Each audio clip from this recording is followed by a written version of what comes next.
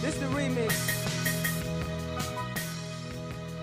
I don't believe any of those statistics. I think it's all hogwash. Make up stuff. Started off with Tyler Bischoff on ESPN Radio. The Las Vegas Journal-Review. Just being a little sarcastic and having a little fun here. Just crushed my dreams. Boom. Sadness. That's the one. Sam and Ash are going to join us at 9:15. But we're going to jump back into the Raiders because I think I have a new favorite player on the Raiders, David Irving. He talked to The Athletic earlier in the week, and David Irving did not like playing for the Cowboys. Yeah. So a couple of quotes here from David Irving, who, by the way, the Raiders re-signed him earlier this month. First quote, "I hated going to work for the Cowboys. A cowboy is all hardy har har and all this America's team stuff. I belong in Las Vegas with the Raiders."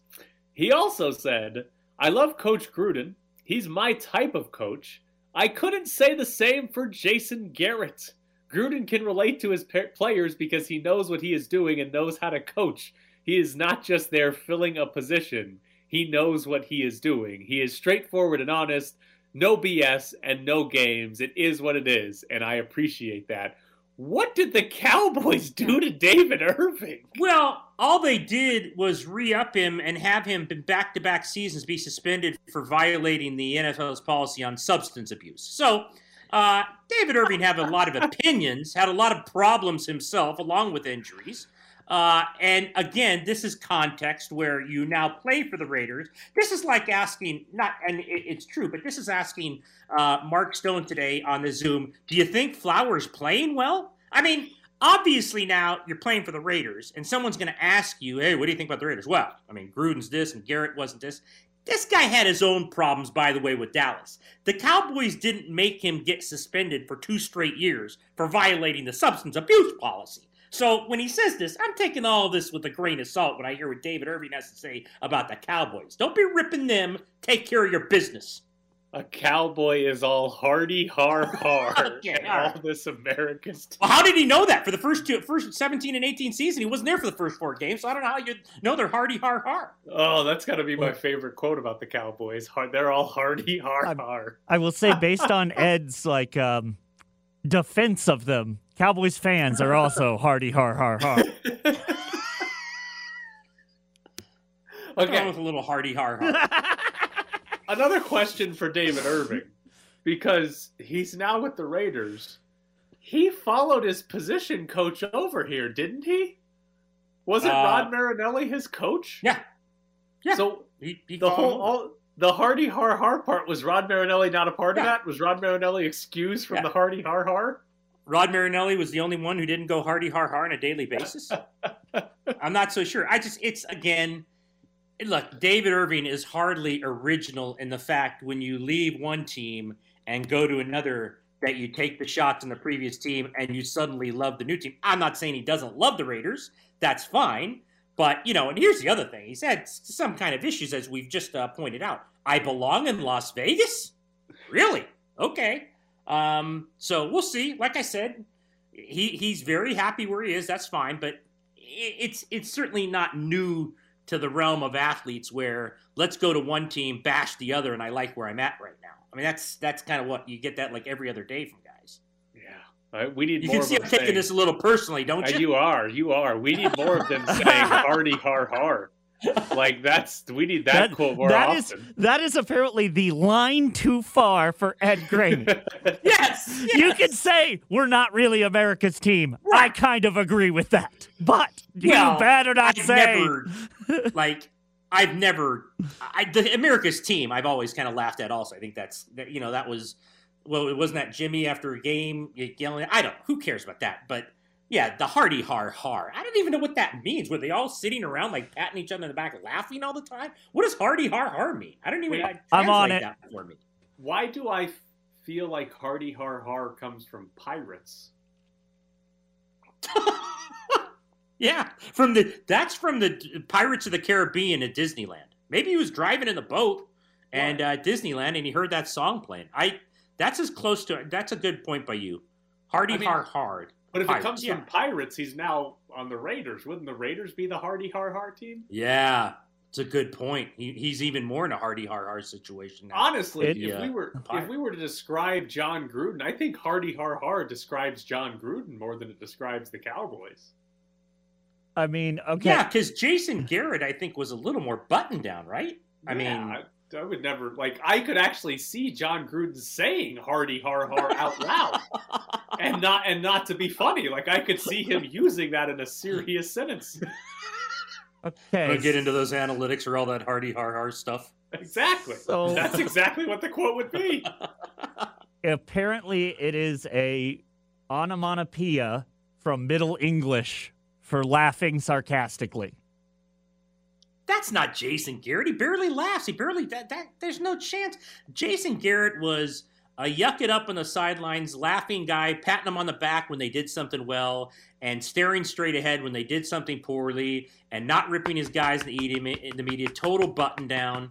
Gruden's far more open than Jason Garrett, like Tyler said, in terms of he'll say a lot more stuff than Jason Garrett would. And Jason Garrett never said anything. That's I mean, what he's he's saying. a company is man. Maybe he thought the laughing on the sideline was sarcastic. He was like, "Oh, he's yucking it up on the sideline with us, but he isn't being real with us like Gruden No, does." the clapping was the Hardy Har Har. Jason Garrett clapping after failures was the Hardy Har Har that pushed him over the edge. He did clap a lot after missed field goals.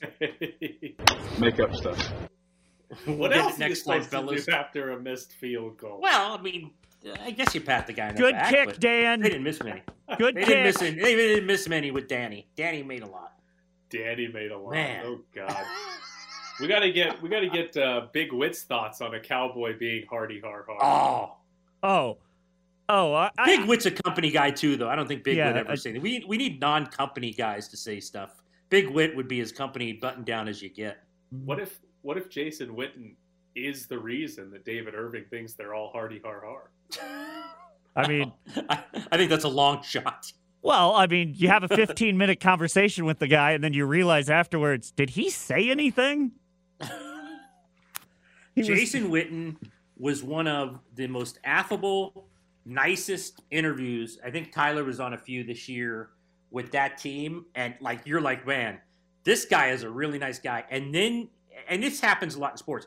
And then you go back through the tape for 24 minutes, and you have one line of quotes you can use. Yes. But the whole time he's speaking, he answers every question. He's very respectful. He expounds on his answer. You okay. Usually you would say, boy, put that guy out there every time because that guy's great. But then when you write, you go back and you kind of scratch your head and said, well, I can't use that.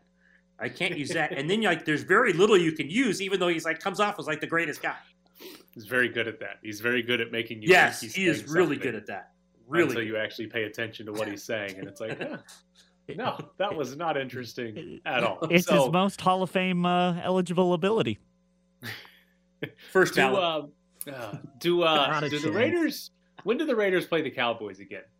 They don't play This them year. this season, do they? This They year. do play them this year. Oh, I think- man. I'm pretty sure they go. Don't they go to Dallas? It'd be the Both 2021. try to Google it. Yeah, we're all three Googling. of us We both all Googling Google it. it at once. We're all googling it, and your dog is telling us which one when Yes. they play. Yeah, they do Yeah, play. They do play at Dallas this year. Okay, so Oh, Hardy Har Har! I can't wait to write that lead. Dallas long dash Hardy Har Har, Irving. Dallas 2 Hardy Har Hard for the Raiders. Cowboys 31, Raiders 18. Period into graph. Hardy Har Har. Cowboys get the last Hardy Har Har. Yes, Um, they get the last laugh. I can't wait. I'm looking forward to David Irving having 3 sacks against the Cowboys this season and somehow laughing at the Cowboys sideline the entire time. It's going to be great. Wow. It's going to be great. He's not going to Yeah. play. He's not going to have a sack the rest of the season, but he's going to have 3 against the Cowboys. He's got 12 for his career. He's got 12 for his career. He's been around a while, so. He's been a decent player when he's actually played. No, Like, he when has. Yeah. when he hasn't been suspended or last year. Part of the story in the Athletic says that David Irving, part of the reason he didn't play very much for the Raiders is he was out for 2 weeks because Raiders doctors thought they found a heart issue that turned out to be nothing. So they held him out for 2 weeks because they thought he had a heart problem that didn't exist. So that's why But he he was didn't also play on as the much. COVID list. Yeah, well, we assume the entire Raiders team at some point was on the COVID list. But so here's the thing with the David Irving signing from the Raiders standpoint. He's signed to a very small deal that's apparently got a lot of incentives.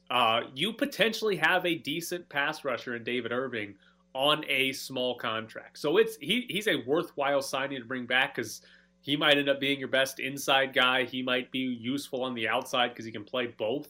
So it's a worthwhile signing to bring him back just as a player. And now if we're going to get quotes about the Cowboys and them being hardy har har, he's by far the best signing John Gruden's ever made. Yeah, I can't wait for his Zoom. What did you mean by hardy har har? I want that defined. I need that defined.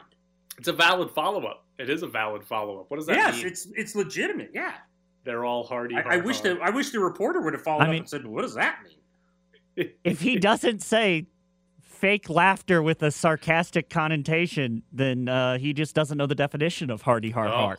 That's true. Do you know the Webster's Dictionary definition of hardy har har? Hardy har har. And it's or what year did it originate in, Jared? What did you say? The Middle English. Oh, Middle English. Okay. So yeah, it's very. Was Shakespeare writing the words hardy har har or something? Well, like I think har is how you would he laughed, and then it turned into har har, and then it turned into hardy har har. See the evolution of words with Jared Justice. Very important. How about when they put out? This will be great when they put out, because usually if it stays the same, which it probably will, on the Zooms, they'll always ask, "Hey, do you guys have any? Do you have any preferences in who talk?" And it's always like Carr and this guy and this guy. Every day I will just type into that text David Irving, and then they're probably like, "Why do you want to talk to that guy so much?" Like everyone else will be saying, Henry Ruggs, Josh Jacobs, and every day they'll just get from me David Irving. I mean, if I was just be glad I'm not on those text messages, because I would be every day being like, "Who's the long snapper? Why can't we get need him the long on Zoom?" snapper for the show? Can we get him? All right, coming up next, Sam and Ash are going to join the show. William Hill is giving you a free $50 to bet when you sign up for a new mobile sports account. Use the promo code GET50. That is GET50. And then when you make a minimum of $50 in sports bet, you'll get a free $50 in your account from William Hill. You get a free $50 and you can place all your bets straight from your phone. It is Bet50, Get 50 from William Hill. Just remember the promo code GET50. For more details, visit williamhill.us. It's the Press Box with Graney and Bischoff on ESPN Las Vegas, 1100 AM and 100.9 FM. Here we go. Love this spot every Wednesday. Follow them on Twitter at Sam and Ash Law. Get to samandashlaw.com because you deserve what's right. Best personal injury attorneys in town. And here they are. What's up, guys? Not much. How are you? Yeah. It's the transitions on the Press Box. We can have really sad conversations off the air, and then we're just fired up when we get on it. It's those Press Box transitions we love. Okay, another thing that I get fascinated with lyric stories. You know that. I am shocked, by the way, and I have not talked to her in depth this morning because she's dealing with our dog, and I'm on the air. The fact that my wife hasn't jumped on this class action suit against insurance companies is amazing to me, because she does not like when she feels she's getting gouged. But I wanted to talk to you about this because I thought it was fascinating, about a suit accusing auto insurance companies locally for failing to reduce premiums during the pandemic. Now, I wanted to ask you the merit of something like this, because I would think not only insurance companies, whether it's rent or whatever, things we pay for, there's a lot of situations where you can say, boy, you really didn't help us, or you raised it during the pandemic, and that's not the right thing to do morally. But where does something like this stand legally in terms of, do they have to do this to be nice people? Or is there really a case here where you can prove, hey, you should not have done this to us during the pandemic? Yeah, a number of insurance companies, first of all, have done the right thing and have voluntarily reduced their rates. In fact, and I won't mention which one, but I have a good insurance company because I know all the bad ones, and mine sent me a check. So I got a check in the mail. So this, for example, Liberty Mutual is one of the named defendants. I mean, we run into them all the time. Insurance companies don't do the right thing. We do the right thing. They don't, and they have a lot of cute advertising, but none of it really adds up. So, but your question about this, Ed, is spot on, because it comes down to whatever consumer law is in a particular jurisdiction, like the state of Nevada, and also comes down to what's in the contract. So if they set a rate in the contract, and usually the way you're billed for insurance is based on declared mileage, and so most policies, when you declare your mileage, you say, okay, I'm driving 10,000 miles a year, right? Mm-hmm.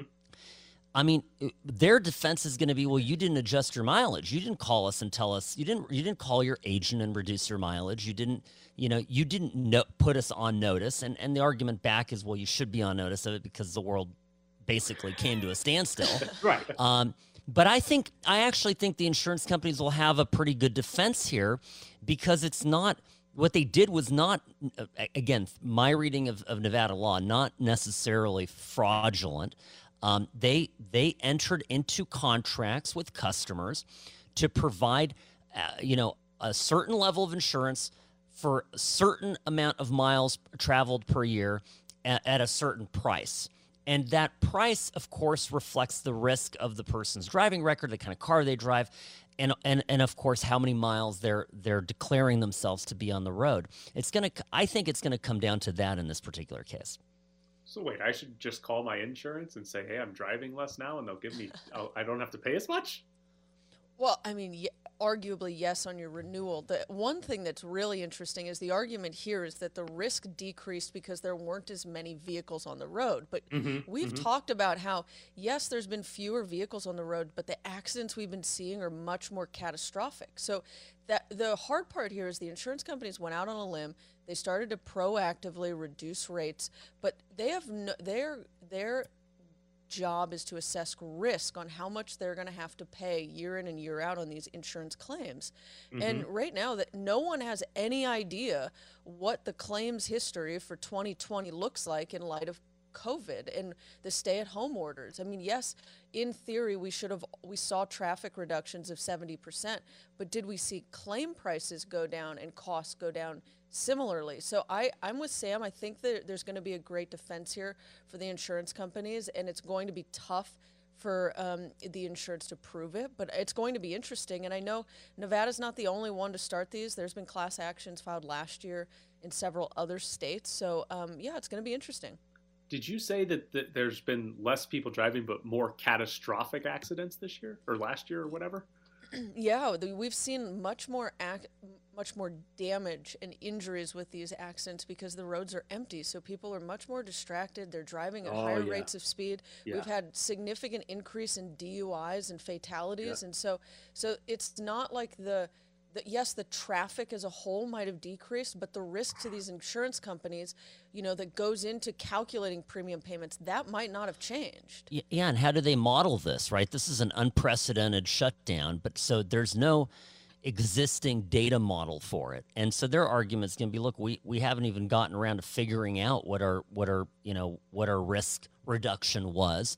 And we have customers who didn't request less mileage, so, sorry.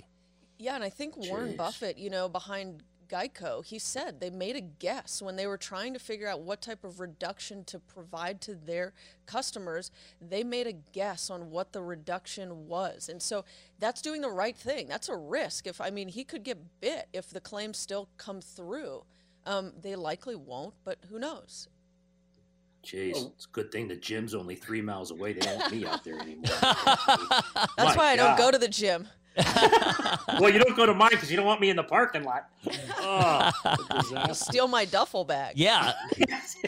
Keep your eyes on your luggage. Oh, come on. It was an honest mistake, Sam. It was an honest mistake. The bags looked exactly alike when I took the wrong bag the other night. Don't you hear the announcement? Actually, the terminal announcement. A lot of bags look alike. Check the tag. I always wonder, who the hell are they talking to? Oh, I know. They're talking to Ed Graney. Yes. First time ever. It'll be the last. I will check every tag from now on. I wanted to ask you guys about what's happening in Texas with their power company and the idea that the Supreme Court in Texas is going to apparently be the ones that decides here if the power companies there can be sued or if ERCOT has sovereign immunity from what happened when their state basically froze over and people lost power for multiple days. So what happens here? Like, how does this get broken down in terms of can they or can they not be sued? Well, sovereign immunity is a real thing. I mean, we have it here too, and it protects police officers, for example. And there's certain conditions that have to be met in order for sovereign immunity to be to apply, and also for it to be broken, and to remove that shield. And so, look, it's Texas. My sense is that the Supreme Court in Texas is going to keep the shield up.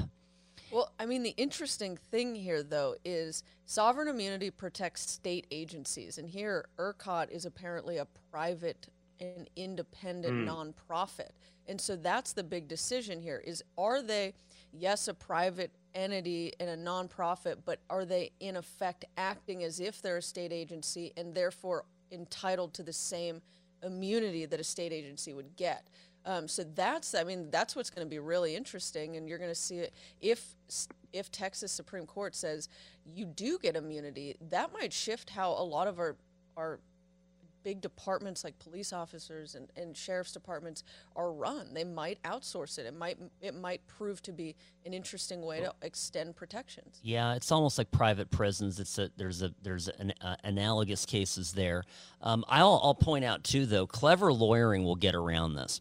So even if ERCOT ends up, keeps its shield, right, keeps its sovereign immunity protection. Think of all the people that played a role, all the I don't know, the different people that worked on that grid and perhaps didn't fortify it the way that it should have been protected.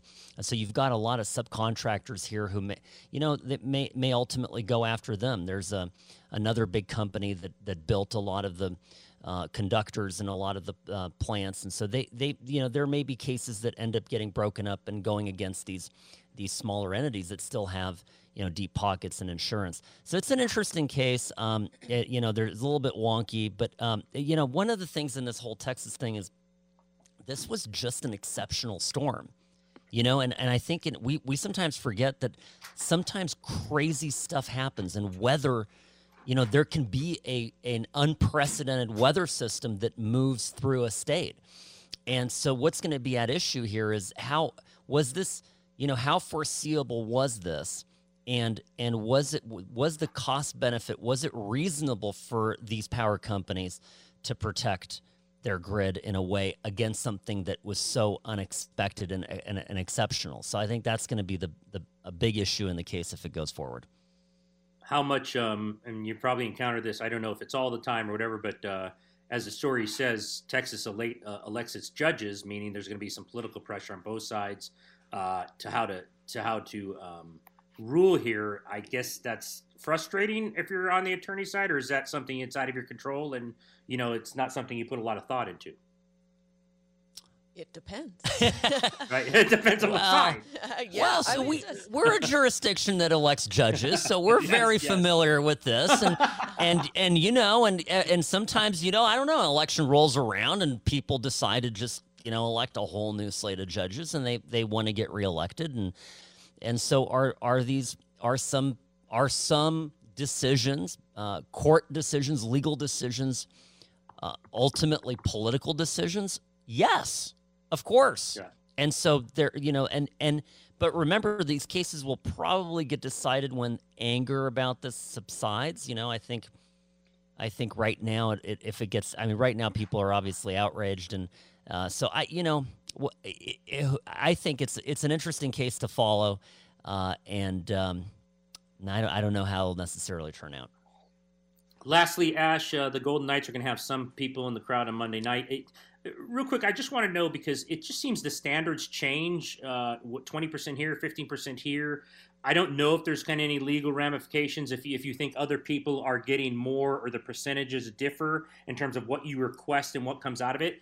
Is there that, or are you surprised that, it seems like there's different levels of what's being approved for what crowds can be at certain events? Yeah, it is interesting, and I don't know if we do have a true rhyme or reason. I think someone cited the approval on the Southern Nevada Health District imposing some 15% capacity cap, as opposed to what the governor said in the 20%. Right. Maybe they're looking at the type of venue.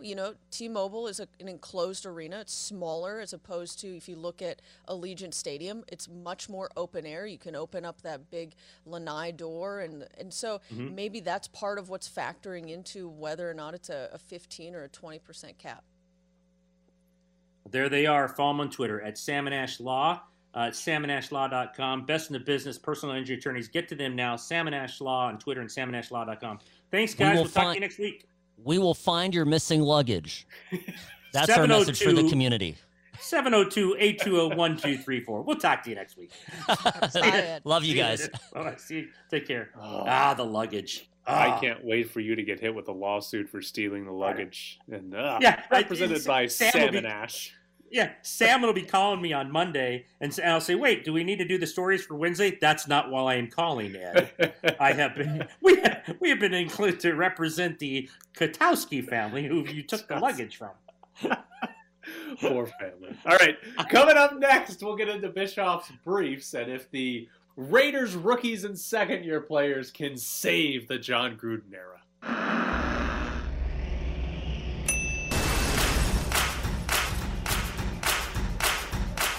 Bischoff's Briefs. Throwing out random numbers authoritatively is the best way to pass as a baseball expert. Bischoff's Briefs.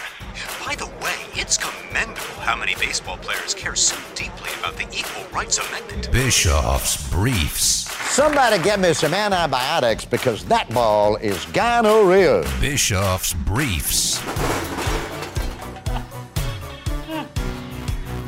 Today, Bischoff's Briefs, we'll be looking at the Raiders rookies and second-year players from last year. Pro Football Focus ranked all of the draft classes from 2021 to 32 in the NFL, and the Raiders checked in at 29th.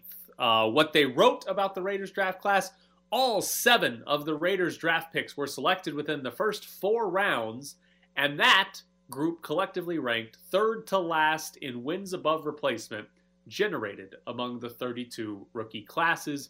The only rookie last year to have a positive wins above replacement by Pro Football Focus was Bryan Edwards. So, looking at the Raiders draft picks from 2020, we're also going to throw 2019 in here, the Clelin Ferrell, Jonathan Abram, Josh Jacobs picks, and even a little bit of Kolton Miller, because since John Gruden was named the head coach, he has had 6 first-round picks in 3 years. 6 of them. And the Raiders haven't really hit on many of those. Now, what I'm going to compare this conversation to is the conversation we've had about Derek Carr and a potential Derek Carr extension. We talk about the quarterback spot. We talk about, the most valuable thing in the sport of football is to have a good quarterback on a rookie contract, to get high-level play, or at least average play, out of a quarterback that you're paying $5 million because they're on their rookie deal. It's not very good value to be paying even Derek Carr $35 million per year. That's not good value because Derek Carr is not good enough to take the team to the Super Bowl on his own, and if you're paying him $35 million, you don't have as much money to spend in other places. So, keeping that in mind, the Raiders have had 6 first-round picks the last 3 years. And even though they haven't taken a quarterback with any of them, the Raiders should have been able to manipulate their roster, manipulate the salary cap with all these draft picks they've had. Because imagine if they had hit on those 6 first-round picks, we'd be talking about the Raiders having 6 high-level starters all on their rookie deals. Kolton Miller, Clelin Ferrell, Josh Jacobs, Jonathan Abram, Henry Ruggs, Damon Arnett. Imagine if they hit on all those. We'd be talking about a good left tackle, a good defensive end, a good safety, a good corner, a good wide receiver, a good running back, and all of them getting paid like $5 million or less. But how many of those guys are actually high-level starters? Colton Miller's gotten better, but he's still sort of around an average tackle in the NFL.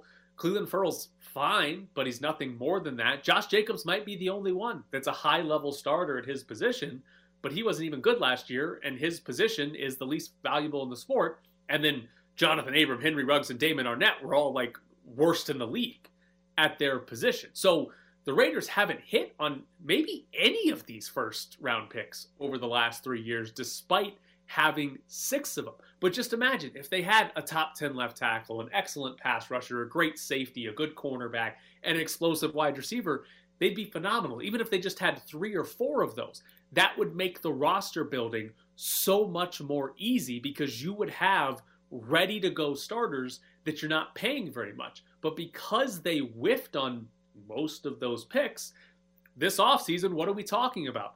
They need a cornerback. They need a safety, right? If Abram and Arnett were good, they wouldn't need those. We're talking about they need a wide receiver. We're saying, hey, maybe Allen Robinson becomes available so they can get him. If Henry Ruggs was good, they wouldn't need that, right? That's what we're talking about in the offseason. They're having to spend, or they probably are going to have to spend money in free agency to make up for the players that aren't any good that they drafted. So again, imagine if they hit on 4 or 5 of those first-round picks, and then, you know, you have good play from Hunter Renfrow as a 5th-round pick, Max Crosby as a 4th-round pick, Trayvon Mullen as a 2nd, maybe Brian Edwards as like a 3rd. Like, all of a sudden, you're talking about a team that's young and really good because they can spend their money elsewhere instead of having to fill up the holes that they thought they filled through the draft. That's where the Raiders have missed, because this season and next season, they should be awesome because they should have a lot of first-round picks on their rookie deals coming into their 2nd and 3rd years. But I don't think we trust any of those players are actually going to be that good. They ultimately have bad players on cheap deals instead of good players on cheap deals. And that's where the John Gruden era has whiffed. Because when you go rebuild mode, when you trade away Khalil Mack and Amari Cooper to get first-round picks, the whole idea is you're going to get a lot of players in the same time span on rookie deals. But when you miss on 4 or 5 of those 6 picks, your team's not any good. And all of a sudden, you're spending money to replace those players, when in reality, you should be spending money to supplement those players because you actually got good players. So you obviously didn't see the tape of Damon Arnett working out yesterday. It was a great tape of him running drills and lifting in the gym. He's on his way back to a great second season. Open-ended question here for you then, because I'm not going to sit here and pretend I've followed all 32 drafts over the last 4 years. What do you think the percentages of, if you can just give me a guess, that you could be saying this about a lot of teams? You can. In terms of misses, you know what I mean? I mean, yeah. Look, some hit it out of the park. I get that. But there's 32 teams, and how many teams, you know, to this level could you say missed? Like, I don't know, 20%? I have no idea what the answer is.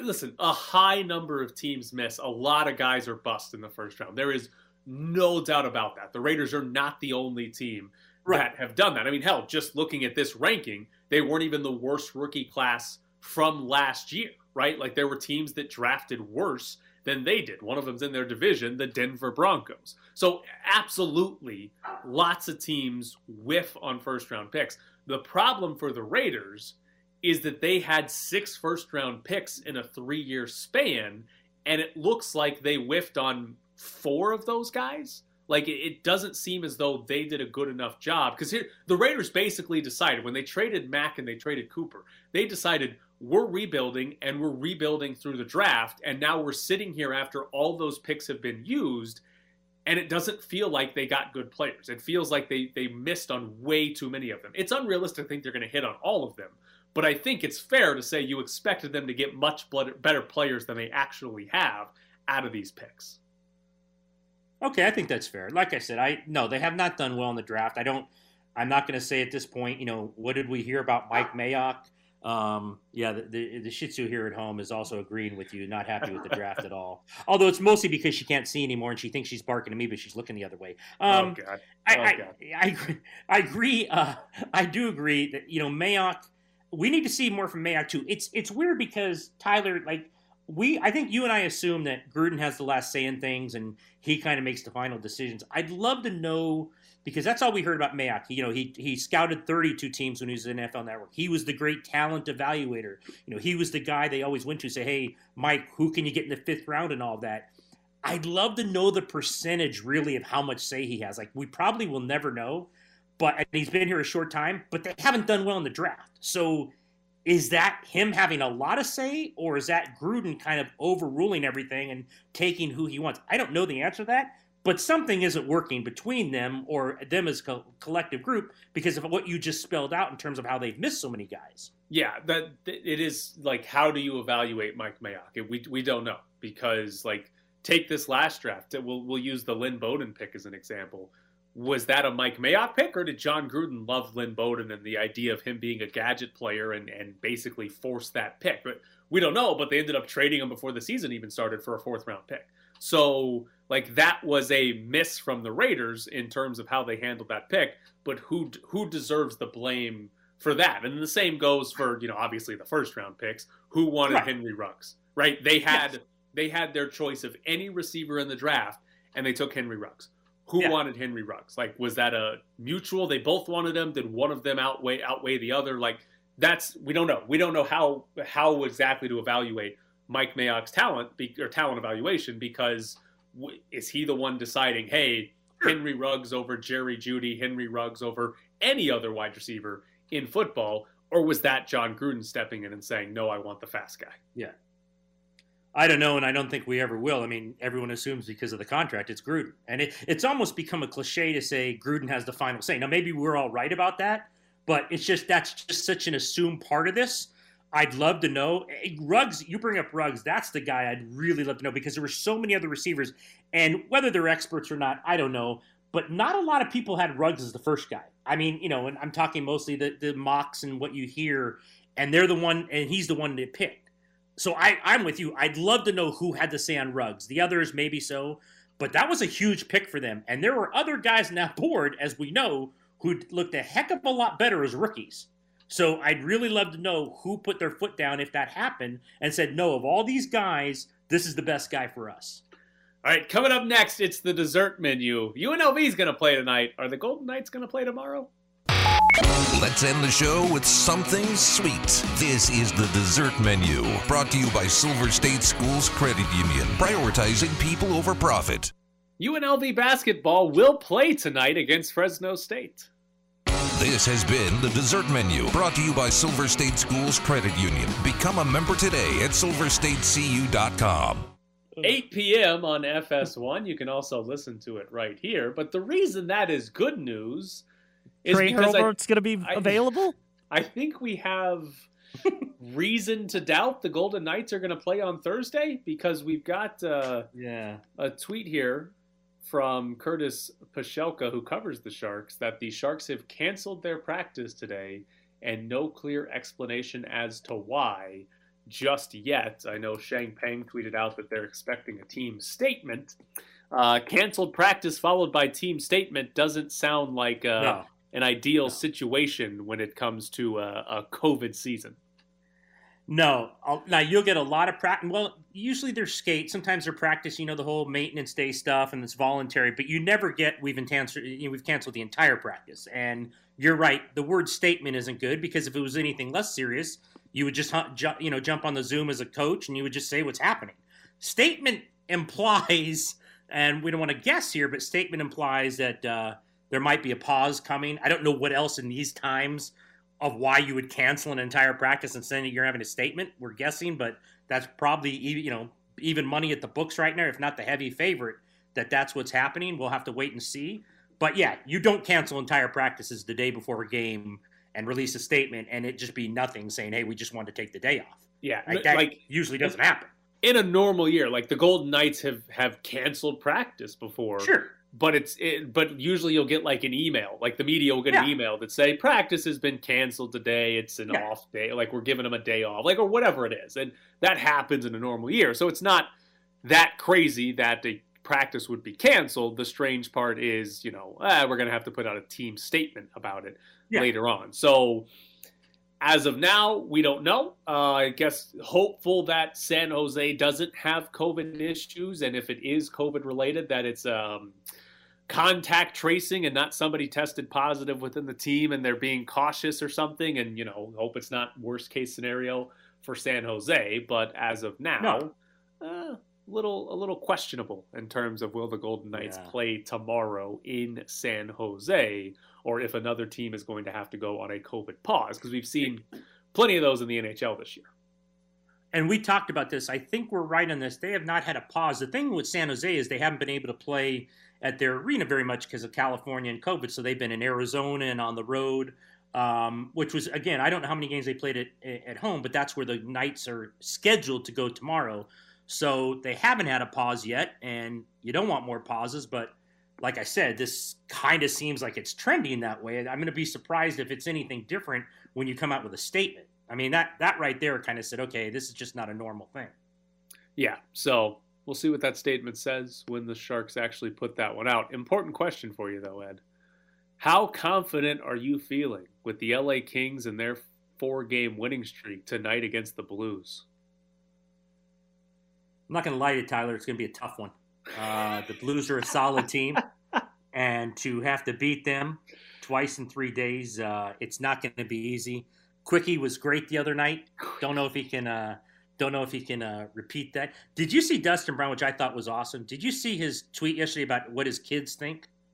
No. What did Dustin Brown's kids? He was asked. He was asked, like, your kids are old enough now. Like, do they think of you as the hockey player? Or do they think, hey, Dad has a cool job, or do you just think you're cool? You know what Dad does. He's like, it doesn't matter. They don't think I'm any good anyway. He goes, I've got a kid playing hockey right now. He always tells me about all the better players in the league. So with that kind of attitude, you've got to be a Kings fan. I mean, that's self-effacing athletes. We don't get that very often. So that was pretty awesome. I do love the idea of athletes' kids telling them that they suck. Or athletes' kids being like, why aren't you as good as that Mark Stone guy? Yes, exactly. That Mark Stone guy keeps stealing the puck from you. Dad, have you seen Connor McDavid? He's really good, and you don't get as many goals as he does, so what's wrong with you? But he laughed at it, which, again, I think that's cool. You don't get that often where they just completely rip themselves, and when he said that, I started laughing. Now my kids don't think I'm any good anyway, so it doesn't really matter. Wait, which player was it? Dustin Brown. Oh, one of their older players. Okay, Dustin Brown's like... He's been there a while. He's been good for a while for the Kings, too. I mean, he's played pretty well. I think he had a goal or two the other night. I mean, look, he's still pretty good, and he's on the north end of it and probably closer to retirement than not. But so his kids, the way he was talking, his kids have got to be like teenage age or whatever, where they had all these opinions about him, and just like the one kid, I guess, lists off all the better players than he is, which I think is absolutely terrific. I hope the son has a list of players that are better. Like he ranks the NHL players, and he's like, "All right, Dad, I got you at number 144. Yes, you think you can move up any higher than that? Dad, you have better stats than Keegan Colasar. Does he? Are we sure? He fights. He fights better. Keegan Colasar broke a guy's face. Yeah. That's the other thing. I'm sure the kid's like, you have better stats, but you're not as good a fighter. Because that guy broke someone's face the other night, Dad, and I've never seen you do that. You got to rough somebody up. You got to rough somebody up. Exactly. Like that's why I'm sorry. Yeah. You want to break? You want to get down to double digits? Go after somebody's face. Hopefully, the son is telling Dustin Brown to not fight Keegan Colasar because some bones in your face will be broken if you fight Keegan Colasar. You are old, Dad. Don't fight that guy. Oh man, I'm with you. I think it's awesome for kids to tell their parents what they're not good at. It happens often in this house, so I am all for kids completely defacing their parents and telling them what they're not good at. And my son's in grad school for rhetoric writing, and when I ask to read his writing, it's almost like he looks at me like, you're not going to understand this anyway because you're a sports writer. So when it comes to real writing and rhetoric writing about, 1800s romanticism and all of that, you won't understand any of it. So he never lets me read this stuff, ever. Dad, you wrote about a hockey game being played next to a lake.